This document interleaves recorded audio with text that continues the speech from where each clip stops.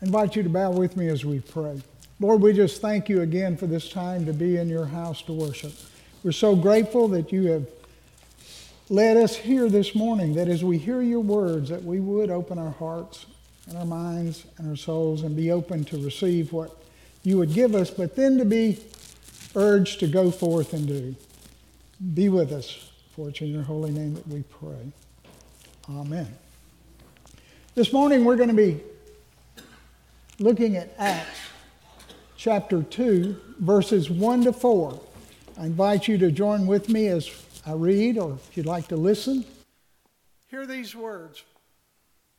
Now when the day of Pentecost came, they were all together in one place. Suddenly, a sound like the blowing of a violent wind came from heaven and filled the whole house where they were sitting. And they saw what seemed to be tongues of fire that separated and came to rest on each of them. All of them were filled with the Holy Spirit and began to speak in other tongues as the Spirit enabled them. This is the word of God for the people of God. Thanks be to God. I read a story several years ago about a man named John who was a product of the Jesus movement in the 60s. And for those of you who may not have seen the movie The Jesus Revolution, it's still out there, and I would encourage you to go see it. It's a great movie, and it talks about the fanning of the flame of the Holy Spirit and what a lot of young people did to join the Jesus movement. But anyway, John had been introduced to the Jesus movement, and he began to study the New Testament. And he met Christ in a dramatic way. And somebody pointed him to the book of Acts and said, start here. And he did, and he was excited about what he was reading. And then somebody pointed him to a church to go to, and when he went, he actually left that church very disillusioned. He said it was a very polite and it was a very tidy service, and that was over at exactly the right time. He said John looked at some of the people around him at the end of the service, and he said, when are y'all going to do the stuff? And they said, what stuff? He said, you know, the stuff. When are y'all going to do the stuff? So he had been reading about all the conversions and the healings and the deliverance and other miracles that took place in the early church as recorded in the book of Acts. And he said something very poignant, though. He said, instead of seeing signs and wonders, he said, I saw no sign of anything that would make me wonder except the deadness of the ritual that I just sat through. I like the writings of Paul. I like all the writings of the New Testament. But in particular, there are a couple of places in Paul that touch my heart. Acts is one of them. Another one I want to tell you about is 1 Corinthians 15:6. And I love that because several years ago I was blessed before they closed the borders to be able to do a revival in Russia. And the one scripture that those people hung their hats on was 1 Corinthians 15:6, where it says, and it names a few of the disciples, and over 500 people together saw the resurrected Lord Jesus. Now, we talked all day to those people about Christ, but what impressed them was 500 people. Now, I can see a car wreck and tell you about it. Charlie can see the same car wreck and tell you something different. Some of you would see it. But if 500 people testify to what they saw, you're going to believe them. So that was good. The other Paul writing that I really love is Acts. Now, a lot of churches don't celebrate Pentecost. Pentecost was May 28th of this year. That's 50 days after Easter. It's 50 days after the resurrection of Christ Jesus. And I got to thinking about Pentecost this week and where our church currently sits as a church, as individuals. Tim left well over a year ago. Gary came in and did a wonderful job of filling in for the past year. And we're looking forward to the coming of Justin and his family in just 2 weeks. But where are we as a church? Are we preparing for what we can do? And are we ready to do all is available to make this church grow and take off?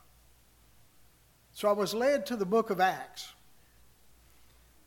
Acts, when I read those scriptures and think about revival, we don't see as many revivals as we used to anymore, but I hope there's a lot of personal revival going on in your life, if not in the life of the churches. And I'm learning every time I go to this particular set of scriptures that I'm seeing again that signs and wonders were not expectations and they weren't exceptions, but they were the norm for the church of that day. Healings and supernatural happenings were expected and they occurred regularly. Now, some people try to explain that away by saying, well, we were living in a different dispensation and the age of miracles is over. That was for a specific time and a specific place to authenticate the message of the apostles. But we don't see that today, really. Do you realize if we say that we're saying that God divides history up into little segments and he acts one way at one time and he acts another way at another time? If so, then what we read in Hebrews 13:8, where it says God is the same yesterday, today, and forever, is not true. If God does respond differently at different times in the life of this world, then he is one kind of God at one point in history and he's another kind of God at another point in history. I think we as a church today need to discover that we have an unchanging God and an unchanging kingdom, and we need once again to discover the power of the Spirit that was bestowed on each of us at Pentecost. Now, don't get too excited here, but y'all, we need to become a Pentecostal church. Now, I'm not talking about a denomination. I'm talking about an Acts 2 church. We need to be filled with the Spirit. We need to be operating with the gifts of the Spirit. We need to see people's lives turned around in this world today. And we need to see people healed physically, emotionally, relationally, socially, and spiritually. We need to experience the unity of the Holy Spirit as they did in the early church. We need to be living in a time of genuine love for each other, not just, how are you today? Well, I'm good, and pass on. We need to love those around us. And when we fail to love people around us, folks, we need to seek reconciliation. See, we, the people of God, need to rise up once again and be the church that he has called us to be. Now, Rick Cherkoff is a friend of mine. I've been acquainted with him for some years. He was a pastor at Germantown United Methodist Church. And he preached a sermon one time, and I got the notes from him, that I keep in a file and I reread occasionally. And I think this morning they are very important to what we're talking about. Here's what Rick said. When God sends forth the Spirit, amazing things happen. Barriers are broken, communities are formed, opposites are reconciled, unity is established, disease is cured, addiction is broken, cities are renewed, races are reconciled, hope is established, people are blessed, and church happens. Today the Spirit of God is present and we're going to have church. So be ready, get ready. God is up to something. Discouraged folks, cheer up. Dishonest folks, fess up. Sour folks, sweeten up. Closed folks, open up. Gossipers, shut up. Conflicted folks, make up. Sleeping folks, wake up. Lukewarm folks, fire up. Dry bones, shake up. And pew potatoes, stand up. And he ended it by saying, but most of all, Christ the Savior of all the world should be lifted up. Now see, if that's going to happen not only in our church, but in other churches, there's certain conditions that have to be met. And we need a major paradigm shift, and that's a word that a lot of people don't understand. But paradigms, I fully grasped the meaning of the word paradigm when I was in seminary studying to get certified in pastoral counseling. Well, we were told a story about a man who got on a train in Chicago one Sunday morning. He got on the L, which is the elevated train, subways above ground. And he came in and he sat down. He had 3 kids with him. One was about 7, one 5, and one 3. And when he sat down on the train, he just put his head in his hands and started looking down. And his kids started just running around, and they were making noise, and they were just being kids.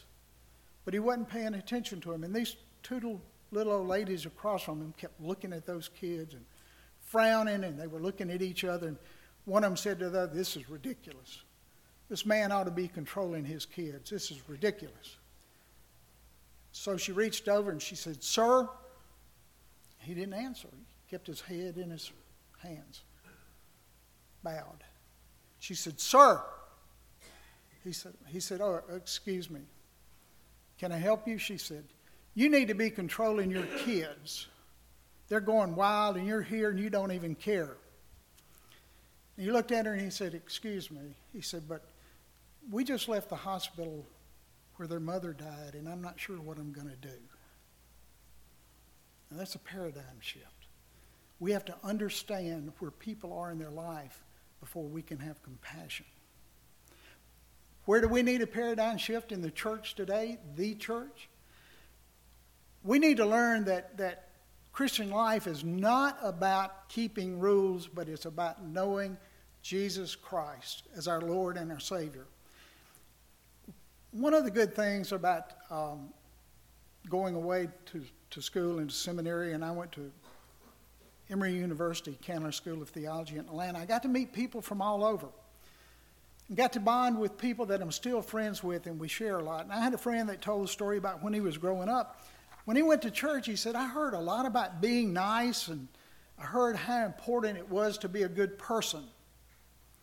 He said, "I was always told to be kind and to love everyone. And he said, if there was an opportunity to meet Christ or even an altar call," he said, I don't remember that happening that often." As a matter of fact, he said, "I didn't come to know the Lord until I was a junior in high school when my chemistry teacher led me to Jesus." And he said, "Now, our pastor was a good guy. He was a Christian man," he said, "but like the congregation that we attended, his faith had become privatized. It was a church where everybody dressed their best and everybody acted their best on Sunday, and the service was predictable and it was formal. Now, don't get me wrong." He said the Bible was read, and he said the pastor said all the right things, but he said there was just no passion, none whatsoever. He said the words of the responsive readings were meaningful, but they just seemed like they came from another time and another place. He said much of the service never connected with the people in the church. He said exciting is not exactly how you would describe the service in my home church. He said nobody ever gave a testimony. He said certainly no one raised their hands or clapped during a sermon. And he said nobody would ever think to say amen. And he said as far as I knew, from my upbringing, Christianity was about the rules and being a good person. And he said, I was taught that if you loved God, you did it quietly, and you never spoke about it. Any of that sound familiar? See, in churches all across the United States today, the gospel of being good and feeling good is being preached. In some places, it's being translated now as becoming politically active for social causes, or at a minimum at least being concerned. In other places, the measure of a person's Christianity is about how tolerant or how inclusive you are and acceptance of other people and their ideas. But I want to tell you this. Until we renew our commitment to preaching that Jesus Christ is the way, the truth, and the life, and no one comes to the Father except through him, we will not experience the presence and the power of the Holy Spirit in our lives. It's just not going to happen. We won't know the zeal of the early church. And until the people who call themselves the people of God renew our commitment to knowing Christ on a daily basis and living faithfully for him, we will not experience the power of Pentecost. Until we, as individuals, live up to that repentance and faith, we will always just be going through the motions of religion without knowing the person of Jesus Christ. See, as long as we think Christianity is something that we do, we're missing the point. It's not about what we do, but it's about what God does in us. Being a Christian is not doing the right thing or believing the right doctrines. It's knowing the right person. It's not about being a member of a church or reciting creeds. It's not about baptism or communion, although those are very important parts of the tenets of our faith and of our life together here. But it's about me surrendering my life and my body and my mind and my heart to Christ Jesus and asking Him to take up residence inside me. It's about confessing my sin and turning it over to Him. It's about banking everything that I have and I am on God and loving God with my whole heart. You see, the Christian faith is not a feeling. It's a reality. It's a real relationship with a real person, Jesus Christ. Christianity is about the most wonderful and the most powerful person in the universe who desires to know you intimately. He wants to know the person next to you, but He wants to know you intimately. And young people, I want to tell you this. You especially wants to know. I don't know if you've ever heard this said before, but God has no grandchildren. You have to become a child of God on your own and listen and watch what He would have you to do. If we let it, this experience is not tame. It's wild and it's powerful. As Paul told us in Philippians 3:10, he said, I want to know Christ and the power of His resurrection. The Christian life is not just about salvation. It's about transformation. And there's so many churches which are differently, maybe from the one that you grow up in, and they preach faithfully about salvation and the necessary for rebirth. In fact, you probably hear that every Sunday in a lot of churches. Different scriptures, but the same thing. You need to be born again. And that is good as far as it goes, and it's a necessary first step. But if our faith only consists of a single event that we can point to where we repented of our sins and came to Christ, it's an incomplete faith. What if a baby was born and we all celebrated the new life because we love babies? But what if the baby never took in nourishment and was never nurtured and never grew and never development?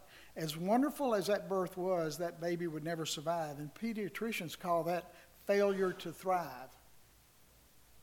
How many of us go about our Christian life and we're failing to thrive in the love that God has given us and the leadership He has shown us?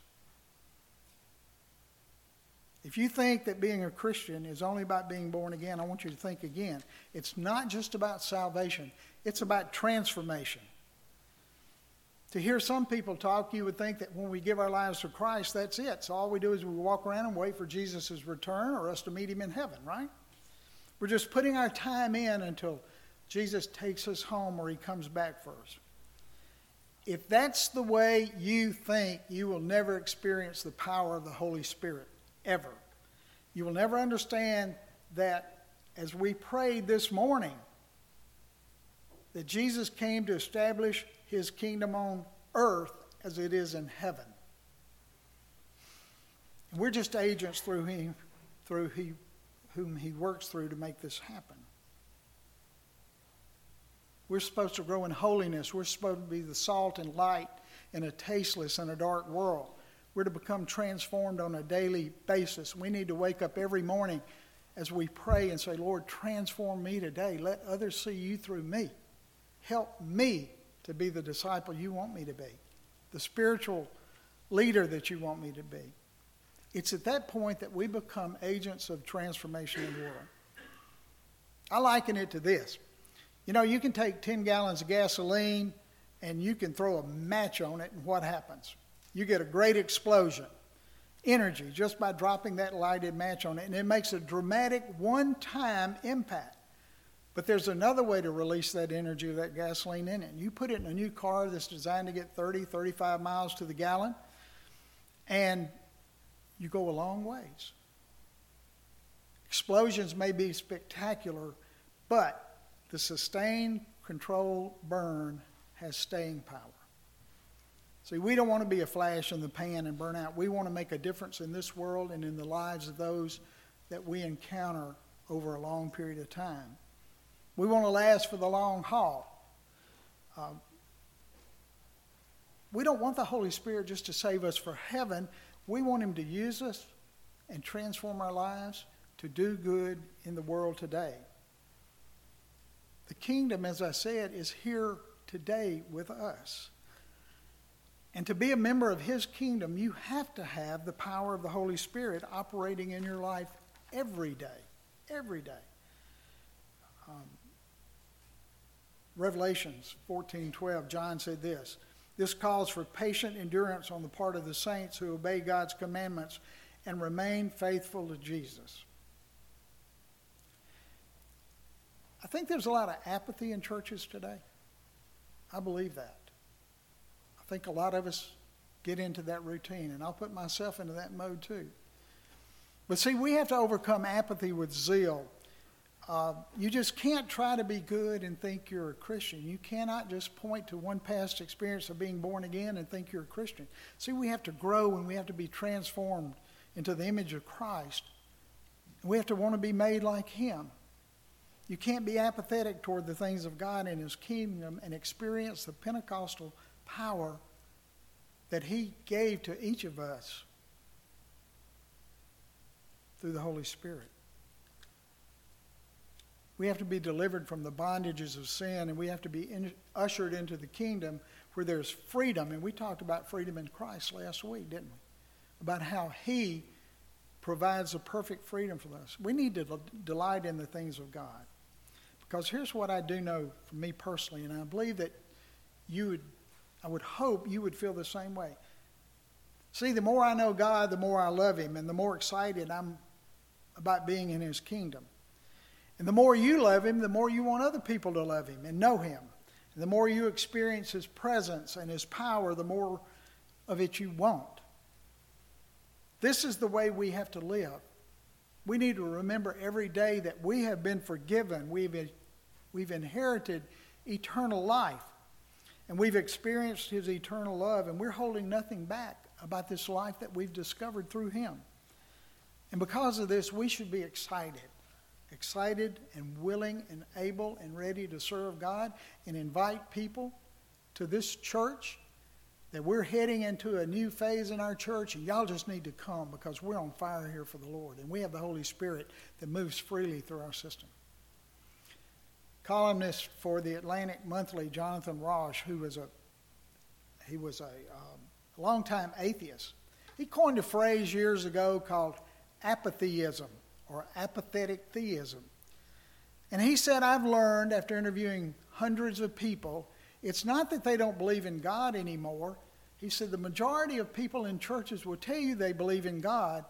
And on the whole, he said they put a lot of thought into it and effort into their faith. He said, but most of them are just looking for comfort and reassurance, not for a God who asks them to do anything. So he coined the term apatheism, which he defined as a disinclination to care all that much about one's own religion, and even stronger disinclination to care about other people's. There's another Christian writer, David Brooks, and he coined a phrase that I love. And I think it's very evident in our churches and our society today. He called it flexidoxy, or flexible beliefs. And he said it's the type of religion that has drawn many young people, educated people, into the different churches today, he said, as something that is the antithesis of orthodoxy. Basically, he said, flexidoxy means that people are looking for, and they want to find a church, and they want to find a religion that offers them a giant smorgasbord. And they can pick and they can choose the beliefs that most suit their thinking. And they become the center of their own faith, and they adapt to it as to what they see as important. We see that in the world today.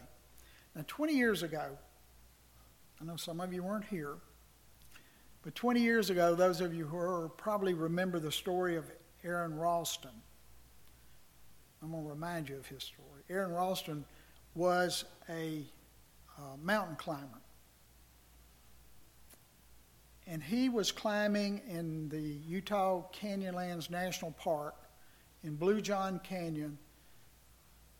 And something happened, and an 800-pound boulder pinned his right arm.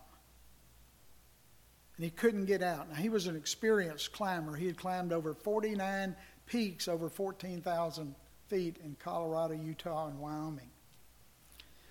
And he sat there with his arm pinned. And he could not do anything but think about that he was going to die on the mountain. And he said maybe the family would find his body and maybe they wouldn't. Now, he was a former engineer for Intel, and he was an avid outdoorsman, and he thought about his options. He woke up on the morning of the 5th day after praying all night and decided he had to get out of there. And he rigged a tourniquet out of his belt. And he took his own pocket knife and he cut his arm off, right below his elbow. But he was free. And he climbed down the mountain, and he was found by the Utah Public Safety helicopter that was looking for him. And he survived. Now, what the media did not tell you about that, he was a Phi Beta Kappa graduate of Carnegie Mellon University. And he credits his faith to God for doing what he had to do. See, he was a deeply committed Christian. He played the piano in his home church. But he was willing to cut away everything that was holding him back to be able to live. And it's only that kind of experience and commitment that will enable us to have full power of the Pentecostal power and the Holy Spirit in our lives. Now, when you're willing to cut away everything that's holding you back and you walk out of that canyon of bondage, then the Holy Spirit will come to you in new ways, and you will know a life that you did not know was possible. The Bible says in Hebrews 12:1, he said, "Therefore, since we are surrounded by such a huge crowd of witnesses to the life of faith, let us strip off every weight that slows us down, especially the sin that so easily hinders our progress." Did you hear that? The sin that hinders our progress, strip it away. And let us run with endurance the race that God has put before us. And going back to Philippians, 3rd chapter, verses 13 and 14, the Apostle Paul said this, "Brothers, I do not consider myself yet to be taken hold of it. But one thing I do, forgetting what is behind and straining forward towards what is ahead, I press on toward the goal to win the prize for which God has called me heavenward in Christ Jesus." I want to leave you with this challenge this morning. I pray that you receive the Holy Spirit, that you invite him into your heart every day, that you listen to the Spirit and you do what he would have you do. Let him lead you on a personal revival. Run the race that God has put before you with endurance and make a difference in his kingdom here on earth, and especially here at Beersheba Church. You know, if we do this, I can assure you that as we go forward, this sanctuary would not hold everybody that wants to come to hear about Christ Jesus. Because as he sees Christ through you, he will know what's happening here. In the name of the Father, the Son, and the Holy Spirit. Amen.